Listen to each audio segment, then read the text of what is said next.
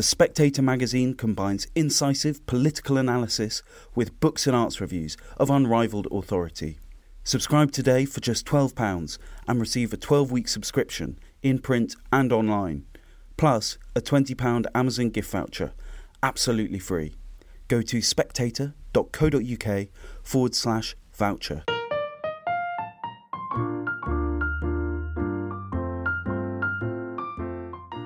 Hello and welcome to the Spectator's Book Club podcast. I'm Sam Leith, the literary editor of The Spectator, and this week my guest is the writer and publisher Matthew Hollis, whose new book is The Wasteland, a biography of a poem, just catching the last gasp of Eliot's centenary year for that great breakthrough poem. Now, Matthew, what does it mean to write a biography of a poem? I mean, there's a lot of material in here which is about the circumstances of the poem's arrival, isn't it? Well, I think there is perhaps a conventional reading or understanding of the act between a poet and a poem, that a poem is received by the poet. And Keats used to say that if a poem does not come as easily as leaves from a tree, it better have not come at all, in the idea that there was a direct muse and inspiration, and out the poem came. But I think for a lot of poets, that's not the case. I mean, lucky Keats, for many of us, it's like pulling teeth using our feet. And I think one of the unusual things about The Wasteland in particular was that here was an occasion where there were two minds at work. And although the poem has an author, and it certainly has an editor too, there was a sense in which the poem was possessed by two different people in two different bodies and two different minds at the same time, and they had the same thought about what this poem should be, and that a convergence took place. You're talking about Eliot and Pound, presumably. I am talking about Eliot and Pound, and particularly the idea that a poem is somehow outside of the poet as well as within, in the experience that many of us assume, that it's something that was internal, that we expressed. That was an idea I was quite interested in.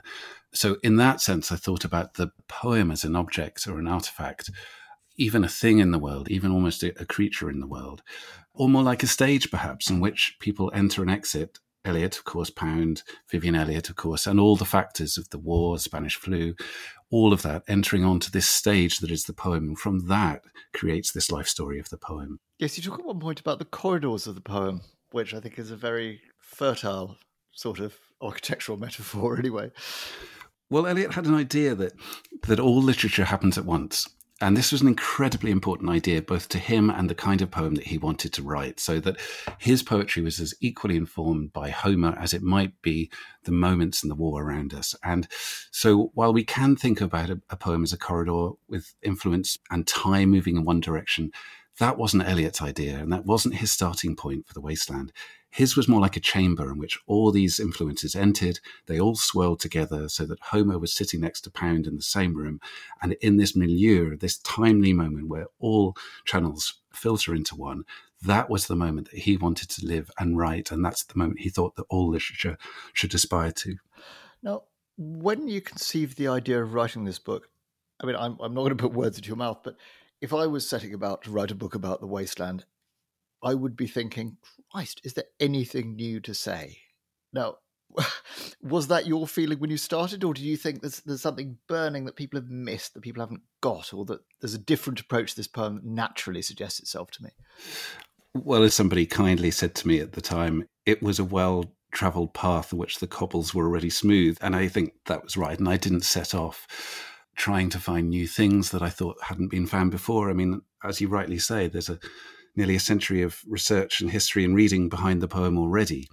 But I think what I did want to try and do was tell a story about its composition and the processes that brought the poem into being. And perhaps, if successful or not successful, try and help readers with the idea about how to engage with a poem like this. A poem that, after all, is often regarded as one of the more quote-unquote difficult that's been written, and perhaps a poem that comes with warning signs to your health and to your understanding, and of course has this extraordinary body of literature, outstanding research surrounding it as well.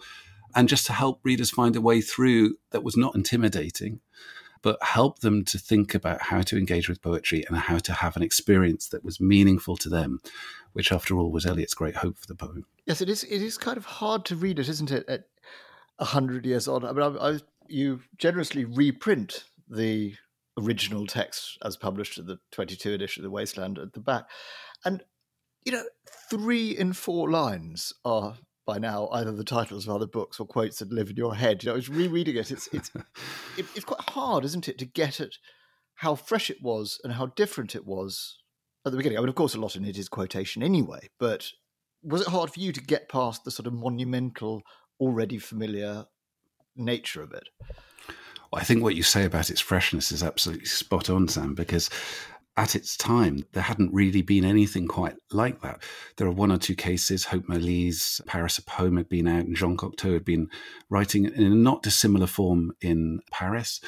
But there was a reaction that was of, in some areas, a total lack of comprehension about what this poem might be when it arrived, because it was so unlike the language of the poetry that had been written. And to give a little context for listeners to that, here is a poem that's published in 1922, although its thinking begins perhaps back in 1915, 1916. But it's coming out of a moment in which the poetry that was in the ascendancy at the time was known both affectionately and non-affectionately as Georgian, coming from the period of King George. And it was a poetry that was interested in a world that was pre-war, that conducted, as it were, the good manners of literature in homely and pastoral settings, that at its best could be an outstanding engagement between the human being and the natural world and the pressures on it. And we get some fantastic writings out of the period, whether they're Edward Thomas or Robert Frost. Well, I was going to say, you've written a book on Edward Thomas, so you've got a foot in either camp, slightly there. I probably have. And where it was good, it gave us some of the certainly early century ecological work, and it absolutely had its place. But Eliot was not alone among a wave of writers and artists who felt that with the explosion of the Great War that had swept onto the world stage, in which 10 million combatants and 6 million civilians and numbers estimating up to 80 or 100,000 sometimes people died from the influenza that swept around the world after the war, the feeling was in this literary camp that those good manners of the Georgian times could no longer be held up to account. Here was a world led to war by upper-class amateurs who produced a slaughter that had never before been seen. And what we needed was a new way to respond to the world with a new language and a new set of ideas. And when I say it met in certain quarters with a lack of comprehension, famously Time magazine questioned whether it was even a real poem, and they suggested that it might have been a fake. There wasn't an author, there wasn't really a poem, it was a hoax. And that's quite an interesting idea. Not only that someone would write a hoax, but secondly, that a hoax of this kind in poetry would garner so much attention as it did.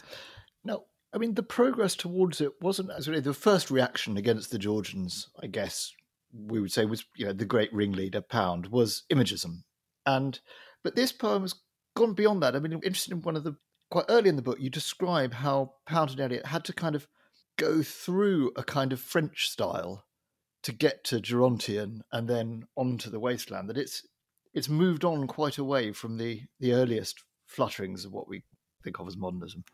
I think that's right. Pound was already in London when Eliot arrived, and Eliot arrived in 1914, having been in Germany when war broke out, and found himself unexpectedly in London and became friends with Pound, who then was the ringleader, the kingmaker of the literary court. And he had already told Richard Aldington and H.D. in a Kensington bun shop that they were imagists. And that meant 3 things. It meant paring down the language to its absolute minimum. It meant using a musical phrase, not a metronome. That's a straight dig at the Georgians and the Victorian verses with its iambic pentameter. And not being caught up on images that would cloud and clutter a poem. So he wanted a poetry stripped back to its absolute minimalism. And his example of the poem in the Metro was a very famous one from 1913. So when he met Eliot, and he read early on the love song of J. Alfred Prufrock in typescript. And in fact, he was the person to get it published for Eliot. He sent it off to American journals and finally had it published in Poetry magazine in Chicago. He saw in Eliot somebody who had already modernised, to use Pound's language, who had washed his own face and feet, he said, and didn't need to be taught how to write the new language, the new poetry. That's big of him. It was big of him. But also, at the time, Eliot wasn't writing like Pound. The Love Song of J. Alfred Prufrock is nothing like Imagism. But he identified a spirit and engagement and a language that he could see might work. And Pound's early efforts to funnel Eliot, produced an experiment with the two of them writing in what they called a French form of Gautier. And it was quatrains, it was very tight, buttoned up, it was in tetramic meters. And it became rather like a straitjacket to the ideas that the two writers would burst out from. And you see it in Pound because what he goes on to write after that is Mobley in translation, but basically the cantos. And you see it in Eliot too, who moves from those poems into Gerontian and then, of course, into The Wasteland. So arguably it was a necessary passage, but actually, if anything, it was possibly a wrong turn that prevented these poems coming earlier than they might otherwise have done.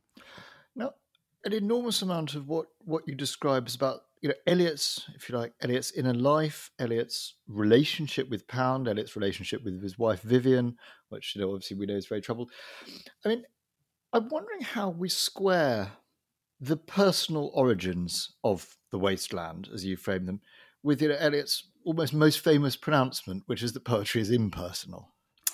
I think you're touching at the core of one of the things that make this poem so lasting and so pertinent, because you're absolutely right. One of the things that Eliot was saying at the time, and what's fascinating about Eliot's poem, The Wasteland, is you can see him building up to it in his criticism. During the war, he starts to make a contribution to his living, to his earnings, by writing literary criticism. Although at the time he's working at Lloyd's Bank and doing slightly better from the banking than he is from Pound's always trying to get him out of the bank, isn't he? Pound's like the greatest waste to, the history of art. The greatest crime to literature is Eliot in a bank. Whereas, funny enough, Eliot enjoyed being in the bank because he liked the routine of it and he liked the protection it gave him from the emotional whirl of his marriage. He had met Vivien in Oxford in 1915 and married her 2 months later. And only a year had passed by the time he'd realised this had been a tremendous mistake because she was not well in her physical and mental health. And it triggered a domino series of events of ill health in both of their lives that would mark their entire relationship. But he would say, fascinatingly, also informed the poem hugely. So Eliot at the time is trying to mark out in his criticism a poetry which he thinks is impersonal, but he doesn't mean that exactly as we might sound it. What he's responding to is a gush that he and Pound think is synonymous with Georgian and Victorian verse, where the personal pronoun, the Wordsworthian self, is located at the centre of the poem. And he thinks that's an experience that's too dependent on the writer. And actually, we need to move the onus onto the reader and give the readers clues, emotions through objects that they can understand. And that's where he comes up with some of his other famous expressions about poetry. So when he says it's impersonal, what he's really saying is that a writer has to find a way to communicate their own engagement and personal experience in the world in ways that are not about them, but that can have meaning to others in their world. And his famous remark about impersonality does have a little caveat at the end where he says, well, of course, only the people that know what it's like to have a personal experience and to suffer personally are in the position to do this in the first place. Yes, that caveat's seldom reproduced alongside the original quote, is it? But it should be, because it's key. Yeah. And he did later in life, didn't he, say something, I'm going to misquote it, but something to the effect that The Wasteland was a wholly private rhythmical grumble. He did. It's nothing that's been directly written by him, and it's something written down at a talk that he made. But he described it as a rhythmical grouse, a grumble. And he was responding to the fact that by that stage, later in his life, The Wasteland had been suggested as being the voice of a generation and a response to world crises. And he said to that, well, that was very flattering, but it was a kind of nonsense, because really what it was a personal grumble against the world. Slightly arch, that, isn't it? Yeah, slightly arch and slightly spoof too, just in the same way as if you read him talking about the infamous notes to the poem, when he said that they ought to be taken at face value, whatever that means. He had a sense of mischief about this too, but it was serious. He did see it as a personal grouse. And by that, he was particularly thinking of the suffocation that he was experiencing in his marriage, and potentially the fact that he thought he made a wrong turn in his life, married the wrong person, and that what he experienced afterwards was a kind of penitence for that decision. Yeah. Now, in the lead up to the poem's composition, I'd like to talk about a couple of kind of pivotal moments that you describe. And one of them is his trip with Pound to Perigord, where you say there's this moment he has in the cathedral and a moment he has in some caves. What was the significance of that? What happened to him on that trip to France? Well, this was a trip in the summer of 1919, and 1919 was a key year for Eliot because at the beginning of the year, his father died unexpectedly. And his new year in 1919 begins with the death of a father to whom he had become estranged. Now, his father had sought of Eliot an academic career at Harvard, which looked every bit on the cards until Eliot turned his back on it. And one of the anchors to his decision to turn his back on it was his marriage in England. And with it, not only became an anchor of a life in London, but a literary life in which Eliot had decided that he was going to make his career, perhaps not his income at this stage, but his career from literature. To his slightly parsimonious father, this was an ill decision. Eliot took a pilgrimage from London to the family home in St. Louis to present himself shortly after the marriage, only to find that the marriage was not approved of, and to some degree he was going to be cut out of the family finances and inheritance because of it. His part of the money would be left in trust that was to be returned to the family should he die, so that Vivien, his wife, could not get her hands on it. Now, to Eliot, this was a major blow. He wasn't to be taken seriously as a young man, making his own decisions in marriage or in writing. And he vowed that he would be a success in literature. But by the time of his father's death, he had little to show for it. He had what's effectively a pamphlet, the first book, the Prufrock poems. And he had a pamphlet with the Hogarth Press of Virginia Woolf. And it was a poor return. He thought so. His father thought so too. So when his father died unexpectedly, he felt that his grand decision had fallen unproven. And he vowed that he would try and prove his success to his mother and also try and recover a closeness with her. So in the summer of 1919, he's with Pound. He's beginning to move towards his new style of writing. He's working on the draft of Gerontian at the time.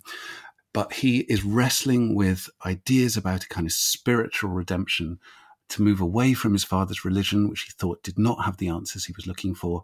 He hadn't found them in himself. His father was a Unitarian, wasn't he? That's exactly right, Sam. Yeah. And one of the ways it is possible to look at the wasteland is a sort of pursuit for a different kind of spiritual engagement that he could not find in the devastation of the war or the lack of fortitude in the Unitarianism that he'd been brought up in. And at some moments in his walking tour in south of France with Pound, he visits the caves at the Font de Gaume, and in there he sees some ancient Magdalenian wall art that connects him timelessly to the expression of artistic feeling that he connects with. When we were speaking earlier about the chamber of a poem in which all things are happening at once, this is what happened to him there. He also had an experience in the cathedral where he was engaged with the martyrdom of the history that he'd been reading in the area, where the Cathars nearby had gone to the flames rather than renounce their faith. And all of these factors suddenly combined for him. A strong idea of faith, a strong idea of art, a commitment of sacrifice of a purgatorial kind that will come to inform the Anglo-Catholicism, and his reading of Dante. It's the intolerable shirt of flame we later meet. Yeah, exactly. There's absolutely running through him at the moment. And these are all forces that start to pour into what will become the pages of The Wasteland. Now, I'm interested particularly in that because, as much as we talk about, and you've talked about Pound and Eliot being sort of joint fathers, and Pound's jokey preface verses do the same thing. He's the sort of Caesarean operator. We can see the extent to which they're simpatico in kicking against the Georgians, in wanting to find a new form of poetry. But there's also a really strong divergence there, isn't there? Because almost at the same time as Eliot gets God, Pound gets economics. And that seems to take them in quite different directions, doesn't it? how do they kind of bridge that gap? They never do. Not really. And it's as though here were two young men. Pound was already well established when he was looking after Eliot, but he was giving Eliot a huge hands up in the literary world and helping shape him. And I think we can see this extraordinary moment where their forces, the flow of their own creative streams converge at the moment around the wasteland. It happens once, and it happens really once only. Eliot gives a little criticism on Pound's work, but not much. Pound is constantly criticizing Eliot's earlier work, and that suits them fine in as far as it goes with their French style, as we were calling it from Gautier at the time. But it happens with The Wasteland, and it doesn't really happen much after, interestingly. And in fact, after The Wasteland, Eliot only asks his opinion once only, and that's on The Hollow Men, although Eliot will support him as a publisher at Faber and Faber. So they do have this moment, but it's also one of sibling tensions too. They have different visions for social order, as you rightly say, Sam. Eliot starts to think that the way to respond to the anomie of the world around him is through religious faith of a kind he hasn't been able to achieve from his family's Unitarianism. Pound thinks religious faith is fraudulence, that it's just yet another layer of exploitation and control, and only a new form of progressive economics will redistribute opportunity, wealth, income, provide a more egalitarian world. So Pound says the only way is to put the money first and society first. Eliot says, no, the individual and the spirit must come first. And on that ground, they begin to part in ways that will never come back again. I mean, that business of the moment when they're asking each other advice, this is sort of striking. It's a parenthesis, really, but I think it's an interesting, possibly a telling one, that just after, The Wasteland's coming up to publication, Pound has just done his famously extraordinary radical surgery on it over months and months and months. And then he finishes the 8th canto, and he sends it to Forbes Maddox Ford for his comments and doesn't send it to Eliot. How do you read that? It's a really interesting moment. So to put that in a little context, in 1921, Eliot begins drafting The Wasteland proper, as it were. And for the first time, he isn't showing Pound his page-by-page drafts because Pound isn't around. Pound has already left England and moved to France, and in fact is on his travels for much of the early part of 1921. So it's only right at the end of 1921 where Eliot has at least 3.5 parts of The Wasteland completed. Pound even gets to see it, so that's very unusual. And then Pound stays in Paris while Eliot travels to Switzerland to see a psycho healer. He's not a psychotherapist. It sounds a bit quacky, doesn't it? Well, he's a character called Roger Vito, who believed that he could help his patients by laying hands on their cranium, and he could feel the tremors of their thought patterns. And what he tried to teach them, unlike his peers Freud in Vienna and Carl Jung nearby, was that the unconscious was not something to be drawn to the surface. It was something to be suppressed, because what he wanted to help people with was control over their physical daily bodies and manners. Gamyata. Yeah, and that's what Eliot felt he lacked. When Eliot's crisis hit its peak in the middle of 1921, he felt he'd lost control of his brain and even his body. He looked to Vito to help him in that, and so he went to Switzerland. This is quite a serious nervous breakdown, wasn't it? We should make clear. I mean, he had like 3 months off the bank.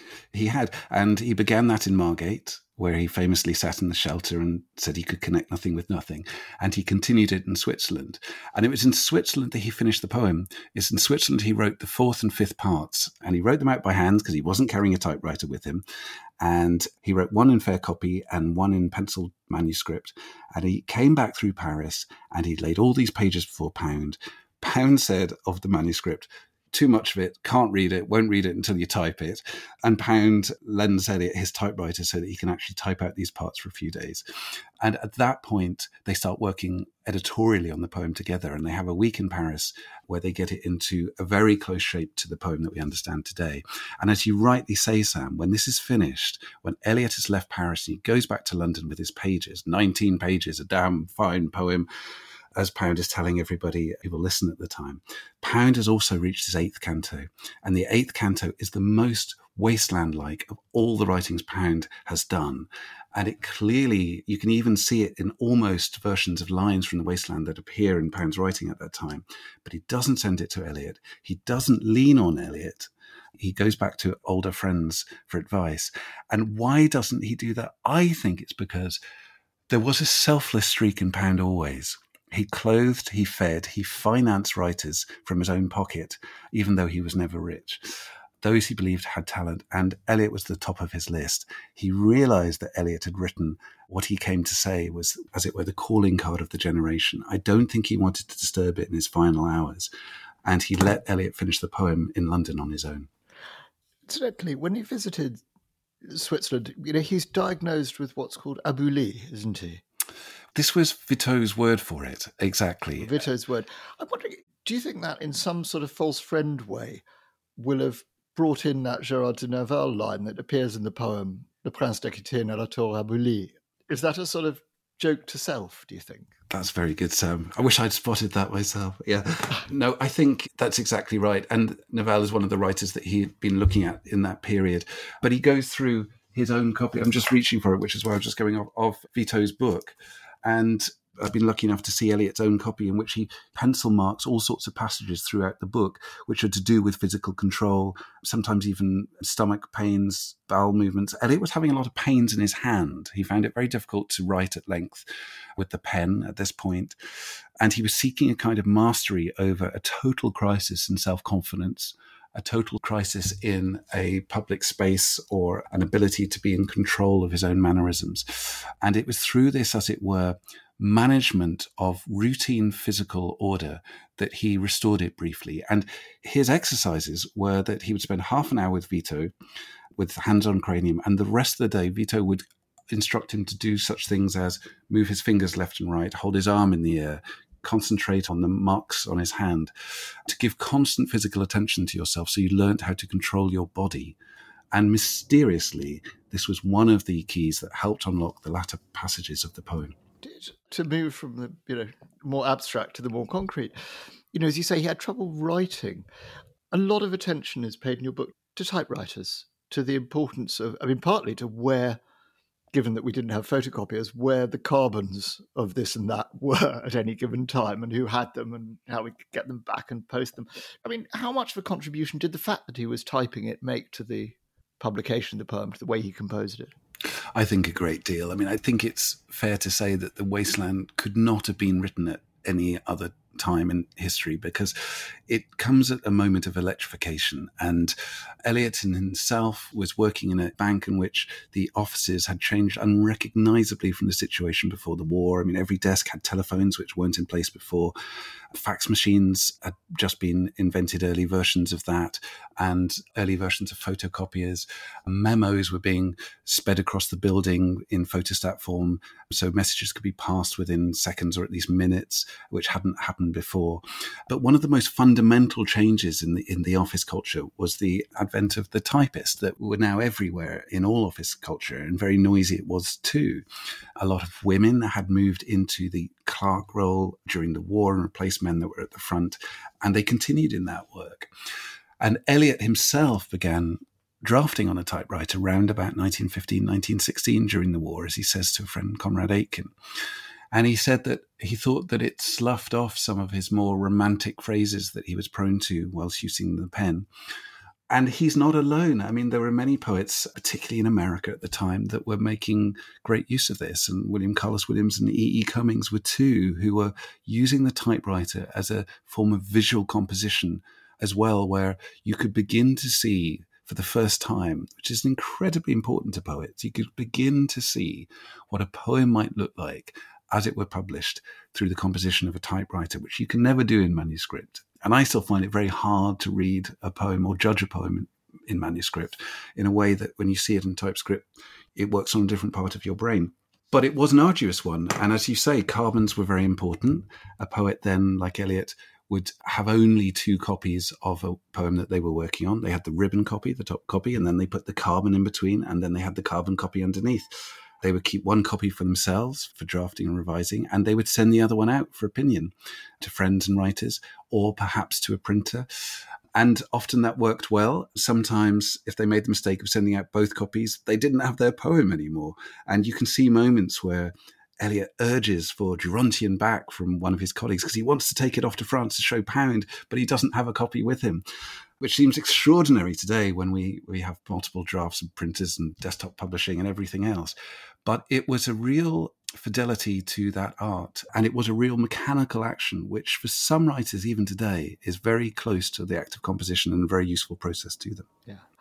Now, we haven't talked much yet about Vivien, and one of the things that really interested me reading your book was, I mean, it's long been sort of said that the difficulties in their marriage were one of the things that most profoundly influenced the poem. But you get some detail on that Vivien was actually herself a really good editor of the poem in certain respects. I mean, she made some marks, didn't she? She did indeed, Sam, and she was a great listener to Eliot, and you can see in various parts of his correspondence saying that he didn't know how good the poem was yet because he hadn't had Vivien's eye upon it. But actually, rather than her eye, it was her ear that was the greatest asset to The Wasteland in terms of its editing. She was responsible for, as it were, tightening up some of the famous pub scene with Albert and Lil in a game of chess. She would mark moments of great encouragement in those poems, but also fine tuning. She probably came up with the word demobbed as a brilliant crystallization of what was happening with the returning troops. But most famously of all, when Eliot is talking about the situation of the marriage of the characters in the poem, he rather fumbles at one of the lines that he's attempting to bring into the poem that she tightens up in a really rather surprising way, which is, what do you want to get married for if you don't want to have children? And it's a very key line, not only to the poem, but also to their own situation, because their marriage was a childless marriage. And there are signs in the marriage that Eliot perhaps rather did want to have children in his life, and that Vivien didn't. But Eliot, of those children, didn't want to necessarily have them with Vivien. Vivien had been told throughout her upbringing that she couldn't or shouldn't have children. She was told that her possible mental instability could be inherited, and it would be a cruelty to hand that down. And the only line that Vivien, as it were, intercedes on the poem with the hope and expectation that it might be removed was a line from the game of chess, which I think is possibly a reference to the childless situation of their marriage that gnaws away at the couple and particularly at her. So in that sense, she was a great listener to the poem and a great tuner of the poem, but also she was, as Eliot says, the force out of which the poem came. And she vetoed one line, which is, "The ivory men make company between us." Why do you think that was such a difficult line? I mean, so we should explain how we know she vetoed it, actually. But because much later in life, when Eliot remarried to Valerie Eliot, he kept a notebook for her where he wrote out in fair copies the poems that he thought were special to her. And among those was a version of The Wasteland. And he put a great big asterisk beside the line, "The ivory men keep company between us," and noted on it for Valerie that Vivien had asked for it, insisted on its removal. And what was interesting about Eliot was not only for Valerie, his second wife, but also when he writes out the poem from memory in 1960 in Morocco when he's recovering from ill health, and in fact, not far from the last years of his life. And he's writing out this poem from memory. He restores that line that Vivien had him take out. Now, why does he do it and why was it taken out? Well, the section is from a game of chess, and the ivory men are probably the pieces, which ivory is cold to touch until the human hand warms it. But I think it's an image of the surrounding population of the chessboard, and I think it's an image of the voices that were not present in their marriage, which was those of younger voices. And these younger voices appear throughout Eliot's poetry, and in fact in many moments in The Wasteland too. And I think it's that Vivien had felt hurt by, because I think she felt there would be a public scrutiny from the Bloomsbury peers about the childless condition of their marriage if that line were to appear. Yeah. You mentioned voices. I mean, one of the really striking things I found was that there's this, and maybe it's a shift in the process of the composing of the poem. Eliot at one point says a word that's often used of The Wasteland is polyphonic, that, it's a kind of collage of different voices and styles. But Eliot at one point says, I don't want different people, when it's read aloud, it shouldn't be a collection of people reading it like a play, different parts. It needs to be one voice all the way through. Was that a shift in his thinking? Because obviously, notably, it for a long time had a sort of working title, He'd Do the Police in Different Voices, which changed. That's right. And he had that working title while he was working on the first half of the poem. The first two parts of that poem, which is The Burial of the Dead and The Game of Chess, carry this working title, He'd Do the Police in Different Voices, from Dickens.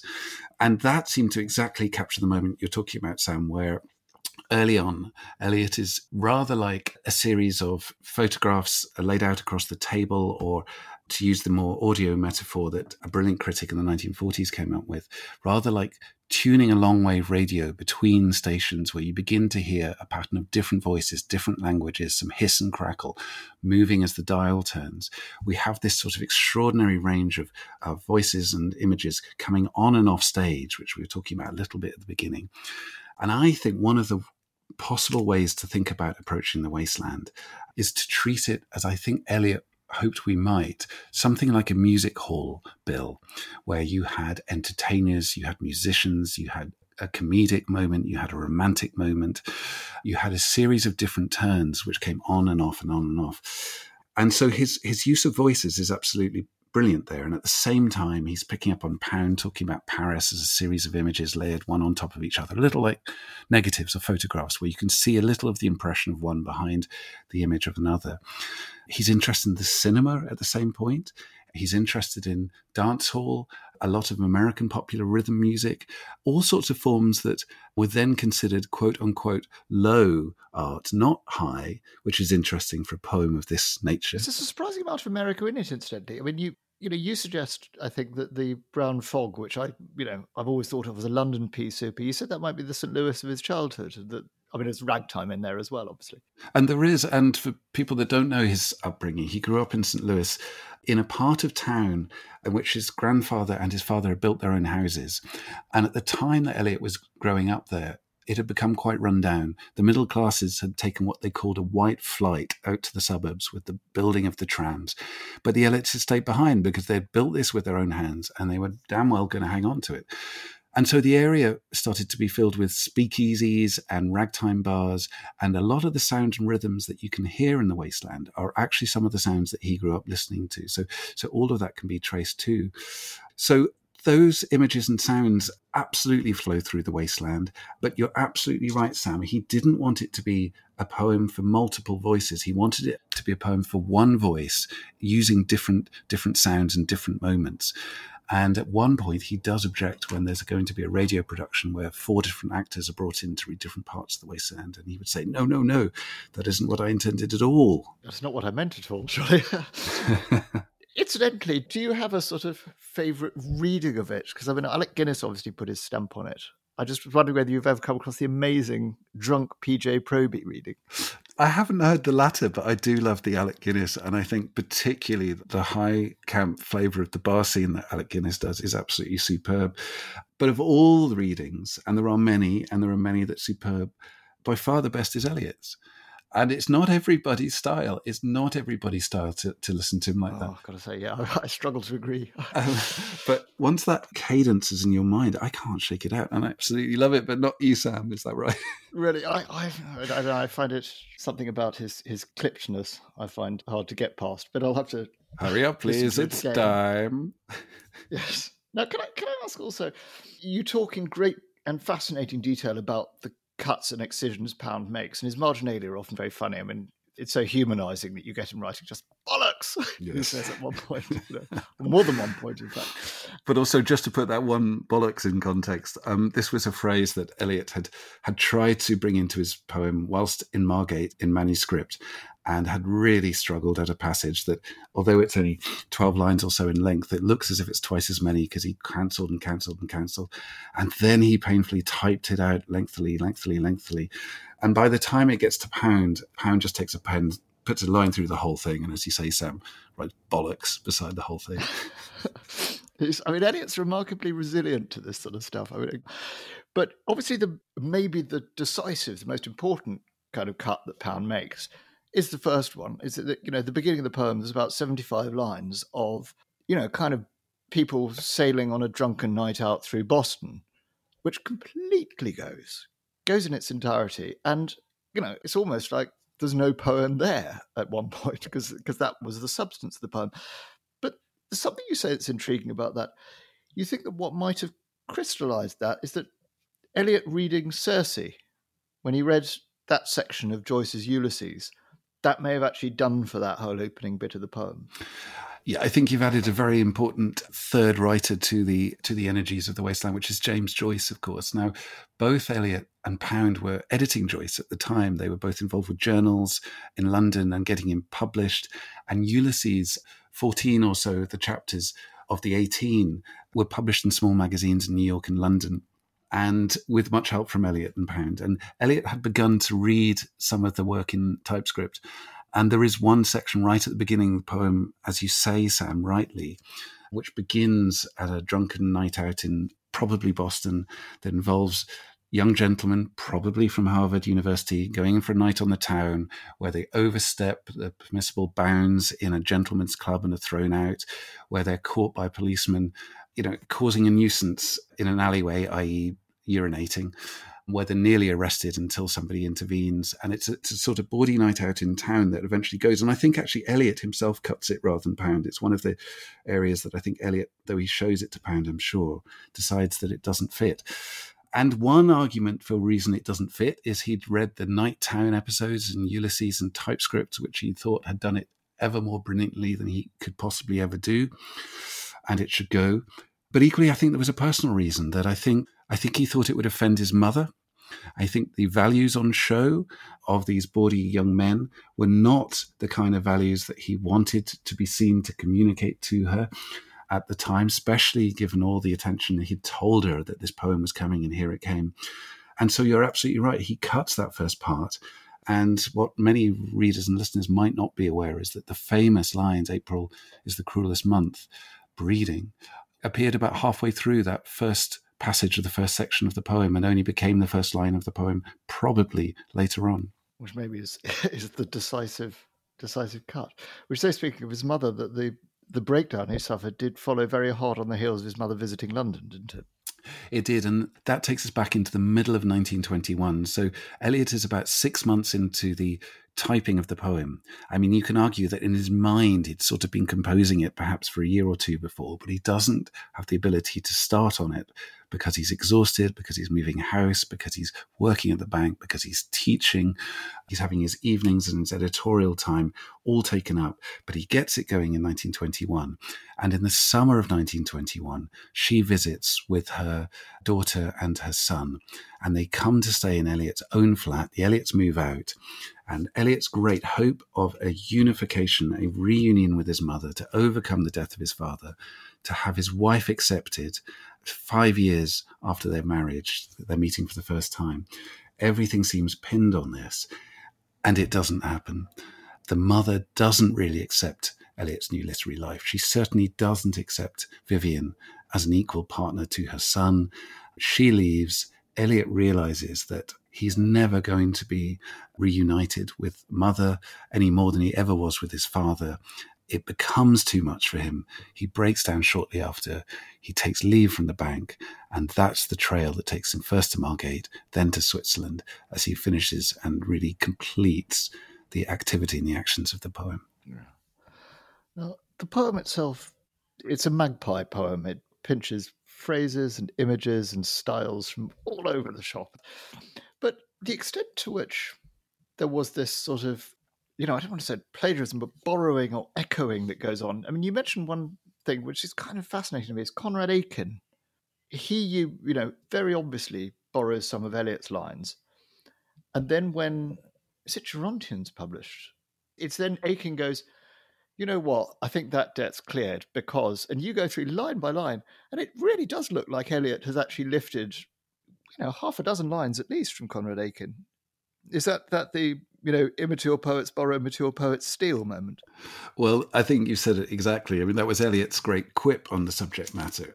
But to be serious about his activity there, when I say that we were talking about all of literature happening at once, one of the things Eliot felt absolutely passionately about was that we must stay in touch with our ancestors, our literary ancestors, our cultural ancestors. And the moment he has in the south of France, in the caves at the Fond de Gaume, where he sees the activity of the Magdalenian wall art, and he realizes that we're all involved in the same sort of project, and we're all using and developing and contributing and enlarging our cultural contributions. He would say that all of this in a way belongs to everybody, and he is in commune with that idea. He wants to enlarge that idea of a great European culture. And that's what I think you can see him doing in his writing. Now, for some people over the years, that has drawn too close to, as you say, a borrowing or even a plagiarism. And he does quote a lot in the poem. More often he riffs as well, and he does modern new transcriptions and transpositions of those works. But every now and again he gets in trouble with it. And the example you give is Conrad Aiken, who is a friend and supporter and who very generously was one of the first to recognise the brilliance of The Wasteland, but who also appeared to recognise moments of his own poetry in The Wasteland and in other poems of Eliot's. And it's hard to say that Eliot hadn't somehow absorbed many of these influences around in a sponge-like fashion. Often he improved them. I think that's possible to say. But for some people, that will still be a mark about, or a question mark about, what constitutes original poetry. But Eliot has an answer to that too. And he would say that you're asking the wrong question if what you're asking about is originality, because all of it is in constant communication and constant commune. And here I am as the latest in the line of that conversation. Maybe that's part of the way of turning your guns on the romantics, isn't it? Certainly, yeah. Obviously, the vaunted difficulty of the poem, is a thing that persists to this day. And there are, as we mentioned earlier, those notes. Now, as you describe it, those notes are in part a response to a publication difficulty that, all his publishers were saying, this is too short. We need to bulk it out a bit. How seriously, therefore, are they to be taken? I mean, what was Eliot doing with them? Were they just filler? Well, over the winter of 1921-22, Eliot is involved in a great dinner in Paris. And at this great dinner is the American publisher-to-be of the poem The Wasteland, Horace Liveright. And Horace hosts a dinner that has Pound, Eliot, and James Joyce at it. And at the end of this evening, this very, very drunkard evening, Liveright has effectively agreed to publish Ulysses in New York. He's given Pound a contract to translate whatever he likes in return for his rent in Paris for the next year and more. And to Eliot, he's offered sight unseen publication of this poem, The Wasteland. He didn't even know what the title was then because it didn't exist at the time. And now this was a remarkable moment for Eliot because he hadn't found a literary establishment to take his work seriously at this moment. And now here was this new publisher in New York who was going to offer sight unseen for the poem that Pound had been picking up. But when the publisher got to hear a little bit more about the length of the poem, I think at this moment still hadn't seen the poem, but just heard how many pages it would be, wrote to Pound slightly worriedly and said, can't Eliot add anything? It's too small. Now, this got back to Eliot just at the moment that he was finalising his draft with Pound and his last work of it in London, early in 1922. And he sort of panics. And he does some remarkable things, Sam. He starts to add in materials that had absolutely no place in the poem whatsoever. He started looking at little envoys or possibly interludes, short poems that might come between the sections of the poem. Now, that's quite interesting because it takes us back to this idea of a music hall or a bill in which you have a performance and then you have a little refresher or an interval, another performance, and so on, a series of acts. And so these short, incongruous poems, some of which end up in the New York Library and are published in the facsimile edition, are thought to go in between. And he does some other incredible things. He thinks about putting Gerontian as a preface to The Wasteland, to have this poem, separate poem, Gerontian. It's already been in print. It's already been in print for 2 years, and here it is about to become part one or pre-part one of The Wasteland. And Pound says, no, don't do any of that. The poem is big enough as it is, already the longest poem in the English language, as he famously says, and you mustn't add to it at that point. And that's when Pound writes his squibs, including, as you mentioned earlier, the idea that Pound performed the Caesarean operation when he edited the poem. And even more mysteriously, what Eliot does then with Pound's squibs is ask Pound, can he put them in the wasteland? I mean, extraordinary thing is going on here. We're on the eve of this poem that's gone from nearly 800, 900 lines down to the form that we have it close to today, 400 and something lines at this point. It's finding its finest and most full, perfect form. And suddenly Eliot is trying to add interludes, add Gerontian, add squibs, jokey squibs of Pounds into the poem. And fortunately, none of that happens at the moment. But what does happen is he writes notes. He produces notes to go at the back of the poem, which he comes to realize can never be taken away, though at some moments he says he wishes they would be taken away. Are they to be taken seriously? Yes, of course, and no, of course not at the same time. They're not a sixth part of the poem, but I think it's impossible to print the poem without them these days because they are in a kind of conversation with it. And they have, of course, fueled their entire literature, their entire study, and almost an industry of themselves. Yes. That's a tricky question to ask, but do you think The Wasteland is the pinnacle of Eliot's work, or do you think that goes to, well, maybe Four Quartets would probably be the obvious competitor? I think both works are obviously incredibly important, but for slightly different ways. And I think what makes The Wasteland exceptional in its own way is that it came at a moment where confidence in any moral world order seemed to have been shattered by the experience of the war. And I think it speaks extraordinarily to the world situation on which it was mapped. And I think it also speaks extraordinarily movingly, in fact, to a kind of mental fugue. I think it expresses brilliantly Eliot's struggle with his own mental health and his record of Vivien's, as it were, flight and fugue at the same time. And I think it does that in incredibly moving ways too. And you could say that might make it a piece of its time. But I would say that I think one of the things that's extraordinary about it, and the fact that here we are 100 years later talking about it together today, is that those are conditions that seem to travel with us. Here we are in a situation where there's war in Europe once again, and we can see echoes and resonances in Eliot's poem. Here we are at a time where people's mental happiness and well-being is of great concern to us all, and I think we can see a window and a portrait into that too. And I think for this, what Eliot says is great personal utterance, situated against what many readers have said is one of the great, cultural outward-facing poems of the time. I think it's an extraordinary combination that stays rich to us today. But I think it does a very different sort of articulation to the later work, and I'm pleased to say both have their place.